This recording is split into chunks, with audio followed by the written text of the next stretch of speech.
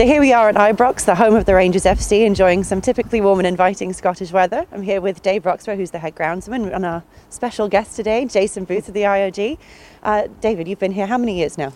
Just under 30 years here now at Rangers Football Club, yeah. So you must have seen your fair share of changes in that time? There's been a lot of changes in those 30 years, absolutely. Okay, talk us through some of the key things that have happened here. Well, certainly changes in how we built the pitch, how we developed the pitch, changes from the days when we used to have the turf pitches before lighting rigs. Now we've got lighting rigs, changes to seed varieties, changes to how we maintain the pitch. A vast array of changes in terms of this trade. Mm-hmm. And Jason, I think you've got some questions about the pitch you've been dying to ask. Yeah, you've been here 30 years, Dave, and it's good to see you first and foremost. Yes. And great to be in the Bonnie Scotland, as we call it. You've seen a lot of changes in 30 years, and you just touched on technology and lighting rigs. And has managing and maintaining the pitch become more difficult in those 30 years? Or easier? It may actually be easier now. It's living else. If you get the foundation right and you get the maintenance programmes right, then everything sort of kind of falls into place. Unfortunately, we work round about Mother Nature and the weather and the terrible environment we have in here. So it's difficult. You have to be on the ball 24/7. What type of equipment do you think you may have that other major stadiums don't have, or what other equipment have you had to invest in that other stadiums probably don't have to invest in? Well, I think probably most of the stadium environments have the same types of equipment. You know, you need an aerator, machines. Obviously, it's pedestrian cuts rather than ride-ons. We basically have the same sort of maintenance equipment. When we go to renovations, we bring in obviously contractors for that, because we wouldn't carry that level of equipment unless we have big training facilities, like big clubs down south. Of course, we couldn't maintain that.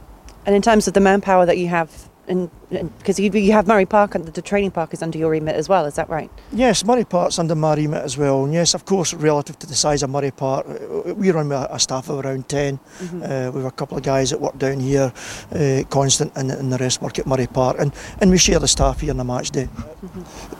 We can see that we're coming to the end of February, mid to end of February. You've got a nice grass cover out there. What grass seed are we using? It's 100% ryegrass. We can't grow any other species in here other than ryegrass.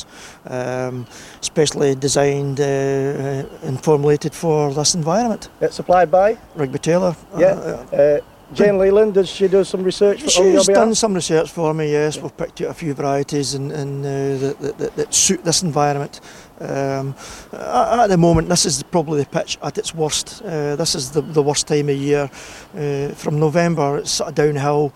It gets to its lowest point now, and hopefully, if the sun comes back, we'll start to get a bit of improvement. So, regards cultivars, we're looking for shade tolerance will be a big thing. Shade tolerance, obviously. Well, not so much with lighting rigs. You need to be a wee bit careful with that. You know, we have to be careful not to go, because they need shade, and we're providing light. So we have to be very careful. But root structure is the key. It's the key to any pitch. We build reinforced surface pitches, and we need that root structure there to hold that in place. And that brings me nicely onto fertilisers and creating that root structure. What's your fertiliser programme like? We drip feed this pitch almost every 10 days. We'll apply feed to this pitch.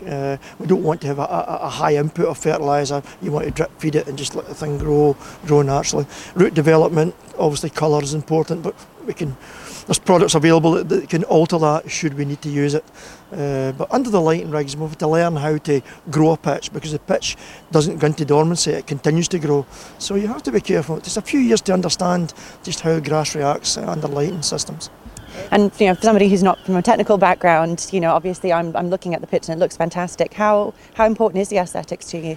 Well, the aesthetics are definitely important, especially on a match day, but they're not all important. The most important aspect of any professional football is how the pitch plays. We have to get the pitch ready to suit our players.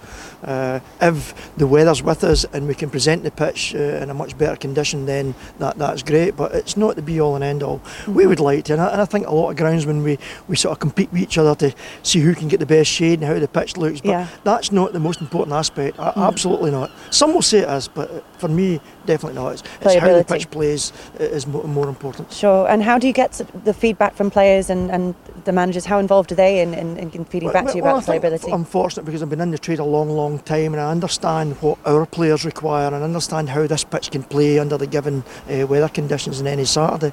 So we kind of know how to produce the pitch for our players Sometimes you get a wee bit of feedback from a manager who maybe wants it this way or that way, but very much dictated by the weather. Yeah, if they want a dry pitch and it's raining, don't come to Glasgow. We're kind of stuck a wee bit. Yeah.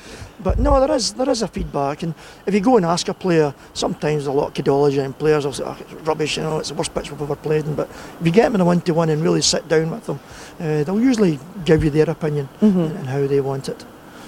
But no, all in all, there's a good rapport between myself and the management. I understand how we want our playing surface here at Ibrox and what we expect, and we're able to produce that most of the time.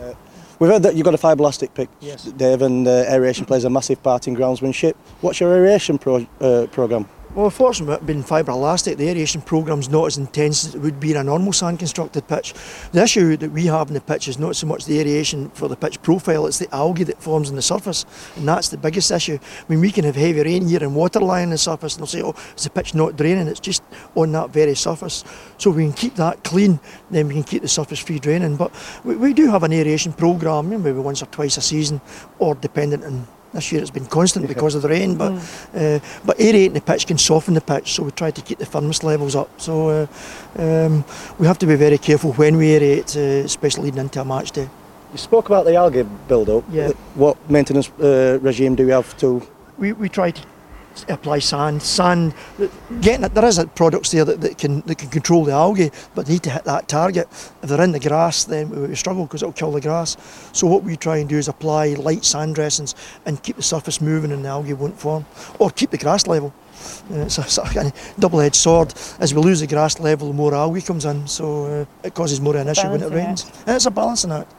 And it's not an easy one, especially in this environment. We're looking at the algae problem, Dave, and you've just explained a little bit more about it. Yeah, the issue we have, of course, with these type of surfaces is the build-up of algae, and that stops the water from penetrating through the pitch to the level that it should penetrate.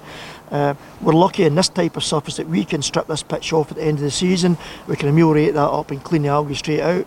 I worry sometimes about the hybrid pitches where we just can't get in and clean that out, and that worries me a wee bit. But I mean, I know there is machines there, and contractors do say that they can clean that out, but that's one of the reasons why we've remained fibre sand rather than went to hybrid at this particular moment. But we're always looking to the future, and you look at renovation techniques, and if they're working and I can see they're working, then that would then convince me to move to the next generation. But if we can keep the grass surface and we can keep sand on the pitch, we can stop that algae from forming. So it is only in the sort of bare areas here at the edges of the pitch, but that's our biggest issue. We can get heavy rain and water can lie in the pitch, and people will say, what's wrong with the pitch? Is it not draining? The pitch is draining fine, it just can't get through that algae. And until we can get a product that we can apply in the pitch that will control the algae or take the algae away and not kill the grass. So that's one for the suppliers to get into the lab this afternoon and start thinking about it. There's obviously a huge amount of history at this club. Why don't you tell me a little bit about yours? My history started in farming. My family were farmers. I was the second son of a farmer, and that's what brought me into groundsmanship in the first place. Unfortunately, when I was 12 years old, my father had to retire through ill health. My brother was already a greenkeeper. He wanted to greenkeeping. He was never wanting to be into this sort of trade or into the farming trade. And you never fancied greenkeeping either? Probably not at that time. No, I was a farmer. I only knew that. I was a dairy farmer, born in the country, outside. And unfortunately, when my father had to retire, it kind of broke my heart a wee bit. And I had to find another vocation, as they say. Left school and went back into farming, but working for other farmers isn't the same as working in your own place. And I was given the opportunity to start at Kilmarnock Football Club as a young apprentice groundsman. So that's where I started and worked my way through to become the head groundsman there. And fortunately, certainly for me, was recognised by Graham Souness and got the opportunity to come here to Rangers, and the rest 30 is history, years later. Some 30 years ago now. Yeah. You mentioned success and results. Looking at what you've achieved here over the past 30 years, how do you feel? Do you feel that you've done your job? You've achieved what you wanted to achieve? No, definitely not. ever-changing technology, ever-changing weather patterns. You know, we kind of turn and see we've built a pitch and suddenly there'll be full grass on it and it'll be a great playing surface every single year. That's not possible. We have a fight with nature. We can't dictate when the games are played. If we could dictate when they're played, we'll pick the driest day and the warmest day and the brightest sunshine, and every other game will be off. So we have to work round about the fixtures. We have to work round about, you know, the weather patterns, and we have to use the technology that's available to us within the resources of the club. Talking about weather, then let's talk about climate change. And obviously, earlier today we were talking about the weather that you've had in Scotland this season. It's been a problem to everybody. What's your thoughts on climate change? Seasons to seasons, is there a blend now? Do we get separate seasons? What's your opinion on all that? There's obviously climate change. The Boffins wouldn't say so if it wasn't happening. I don't think we certainly experience extremities in weather. It seems to rain all the time now here. We used to get seasons. Just the summers, the rain's a bit warmer than it is in the winter. There probably is a climate change, but I think it's more just a wave that's probably happening. I think the change is so slow that probably in our lifetime we won't see the full results of that. But there's definitely something happening, and there's no doubt about that. What it is, I'm probably not qualified enough to say so, but from my point of view in the pitch, and we need to maintain the pitch for very high rainfall. Rain is number one enemy, not a bit of snow or frost. Rain is number one enemy. And the lack of sun, of course, that comes with that. So we've got the technology to overcome that. If we can make the pitches more free draining, we can allow the water to go through, but then how do we stabilise them? How do we keep them firm enough for football? That's the balancing act of any groundsman, length and breadth of the country. There's been talk about summer football, and as a groundsman, as a past groundsman, that excites me. You're playing on a pristine pitch, don't have to worry about light and grass growth. Are you for it? Are you against it? I was a purist, not football. It's a Scottish game. We're big, tough Scots guys. We just play in any condition, and that's what we have to do. But technology has moved such that I think we could play summer football. It may well also suit the Scottish game in terms of there's not a lot of other football on TV. We can't compete with English TV. We can't compete with the Premier League. So we need to pick our audience. Summer football is probably a good way of doing that. Unfortunately for the fans, an awful lot of things happen in the summer, between golf and all other big things that go on. So we'd compete with that audience. But for TV audience, at the end of the day, that's what provides a big cash income to most of the clubs. So I believe now, based on the technology available, that we could find a sort of a summer football season somewhere. What's the wisest investment you've made? What's the key machine? The key machine? Oh, probably the car that gets me to my work in the morning. No, the key machine is undoubtedly the lighting rig systems. No doubt about that. That has transformed football all over the world.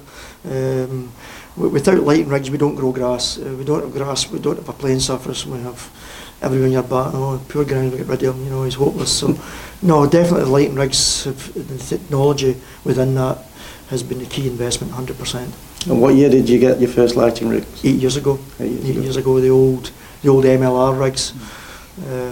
We purchased those. We looked at both systems, of course. SGL rigs were widely used throughout the whole of Britain. We opted to go MLR. It fitted Rangers, the way we were operating. It fitted us financially. The technology that was available at that time fitted the club, but it's 8 years old. It's now old technology compared to what we have nowadays. If you like, as a groundsman, when I was a practicing groundsman, I used to have my favourite manufacturer, favourite model. Are you the same when it comes to tractors and sprayers? Machinery? Well, being a farmer, I know tractors. I saw some green down there. I did see some John Deere knocking around. Yeah, you saw John Deere, which might be ironic, green and gold for coming into Rangers. And I think Celtic Park use orange tractors. So we're the one and only time it's acceptable. We're doing our bit to try and stop this nonsense. The colour tractor doesn't matter as religion of any of our employers. It's what that tractor does, and it fitted the criteria of the club at the time. John Deere are good tractors, and we have a contract with John Deere and through the local supplier Neil Brown, so we're happy to use that. And again, you look at those, is there better? And you're always, as a groundsman, we call ourselves head grounds, we're grounds managers, and we're managing the department, we're managing technology, and we have to keep an ear of what's happening out there. That's why we need to go to shows, that's why we need to speak to other grounds, we need to speak to our peers. What's out there? Am I missing something that might be of benefit to me? And if it fits and it works round about my operation, then... If the kit fits. Yeah, absolutely, but you have to make sure it's going to work. We're not going to have it sit in the shed 24/7. So of the time that you've been here, obviously one of the highlights of your career, I would assume, would be the involvement with Murray Park. Yeah, that was a very good time. The club was investing, the club was winning, we were regular in Europe, we needed to expand. This club had no training facility. We would come in here in the morning and the players would go in buses, and I had to phone up, especially mornings like this morning, and try and find an area of Glasgow that we could have a patch of grass to train on. So we needed to invest in a proper training facility, as already most of the small clubs even down south. So Murray Park was born 14 years ago, and it was good to be heavily involved in certain development and the construction, and seeing it from barren land to the first day the players were training on it. Well, we'd love to see it. Well, there's no reason why we can't go there. So let's travel up to Murray Park and we can show you our compact and BU facility. Looking forward to it. So here we are, we've made it into the press room at Murray Park. Why don't you tell us a little bit about this facility? Okay, delighted to be in the press room. It's a bit warmer than outside. Yes, it's much warmer than outside today. This facility was opened 14 years ago. The facility is split into two parts. We have our youth side and we have our pro training side. A fully equipped and fully constructed modern training facility. How many pitches have you got? We've got 8 pitches up here, 8 natural grass pitches and 1.5 synthetic pitches. Any certain challenges, different challenges to Ibrox, I could imagine? Yeah, it's a sort of flip side of the coin where, Ibrox in its enclosed wraparound stadium environment, this is a very open environment, so it definitely poses totally different challenges. We also have a lot of diversity between pitch construction, so that again offers different challenges within our maintenance programmes. You mentioned you've got 2 rivers near you as well, which I'm sure causes problems. We've got 2 rivers, that meet at the very bottom of our complex, and it rains a wee bit, and we've had a wee bit of rain lately, then it causes us problems. The whole site doesn't become flooded, but we've had a few pitches in the youth side completely flooded sort of 3 times this season already. Regards usage and monitoring usage and monitoring the schedules and training schedules, what's the communication regards? My guys, my deputy's certainly in here first thing in the morning. We have a training schedule, so we kind of know what's being pre-planned. Again, round about the weather patterns, if it's bad weather, we may have to alter that. This morning we had snow, so there wasn't much of the training facility available for a wee while. So we kind of know what's coming down the line as such. So it's just communication with both the manager, the youth coaches and the nighttime coaches, just to ensure what's available and what we can make available for them. You mentioned their communication with the manager, and obviously we just met Mark on our tour. Tell me a little bit more about that relationship and how important that really is. There's no doubt about it, it's absolutely important. We can't just go to the ground and say, we'll just cut the pitch in this way. It may not suit our style of play. They might want the grass longer, shorter, wetter, drier. They might not like that particular surface. We need to communicate and understand where in his training programme and his vision for the club is going, so that we can then begin to match that. But we have to have the basis in place. We have to have the fundamental foundations built there. If we need to change the surface criteria, we can do that. But everything comes at a cost, and it's relevant to the finances of the football club. And in terms of the costs and the investment that's already gone into this, how much did the facility? The facility cost just under 19 million at the time. It's very expensive to run, of course it is, and it's an outgoing cost. There's no really any return. We can't sort of make money on this. It's not a facility where we bring in outside occupation, and earn money from that. Everything here is for the development of Rangers Football Club, so it's an outgoing cost. So we again rely on the other areas within the club to generate that income for us. Well, you mentioned earlier that you were looking to restore the glory of the club, and I think certainly facilities like this are the way to the way forward. Mark's made it very clear. He's got a clear vision of where he wants to go and how he wants this club to get back to. We from the groundsman's perspective, we've got that vision. We know what we had built and produced up here. It's got lost in the last years because of many reasons, administration, etc., etc. We now need to bring not only that back, but take it to this new dimension. Technology allows us to do that because it's changing. So we take the bits of technology that allow us to improve and take the pitches back to a whole new level. Well, and we wish you all the very best for that. Thank you so much for a fantastic tour and for having us up here. Absolutely welcome at any time, and if any we can contribute in the future, then Rangers Football Club, we like to see ourselves as leaders. We want to lead the way and give the opportunity for everybody else, from young groundsmen coming into the trade to experienced groundsmen. This is an open trade. We don't keep the secrets to ourselves. We want to see every playing facility, from schools to colleges to professional, presented well to the world for the benefit of our professional game. Yeah, Dave, just to finish off, tell us something about David Roxburgh that nobody knows. Oh, I'm very secretive. Oh, this is the time to. I'm a very secretive person. No, I try to keep myself to myself. I like to encourage people. I like to see professionalism. I work hard to try and maintain those standards myself, and it's very difficult, and it doesn't always work. You can come into my sheds and the place looks awful, but knowing that, accepting that would be one thing, but knowing that it's that way and wanting it to change, that's what drives you, and that's what needs to drive football in general, and all sports in general. That drive to get to that next step, and that next step, and that next step, and keep on going. And if we can do that, then we'll achieve something more lifetime. Well, listen, Dave, thank you so much for all of your help. You've been an absolute star. Jason, our guest presenter, you've been an absolute legend. Thank you guys both very much for spending the day with us.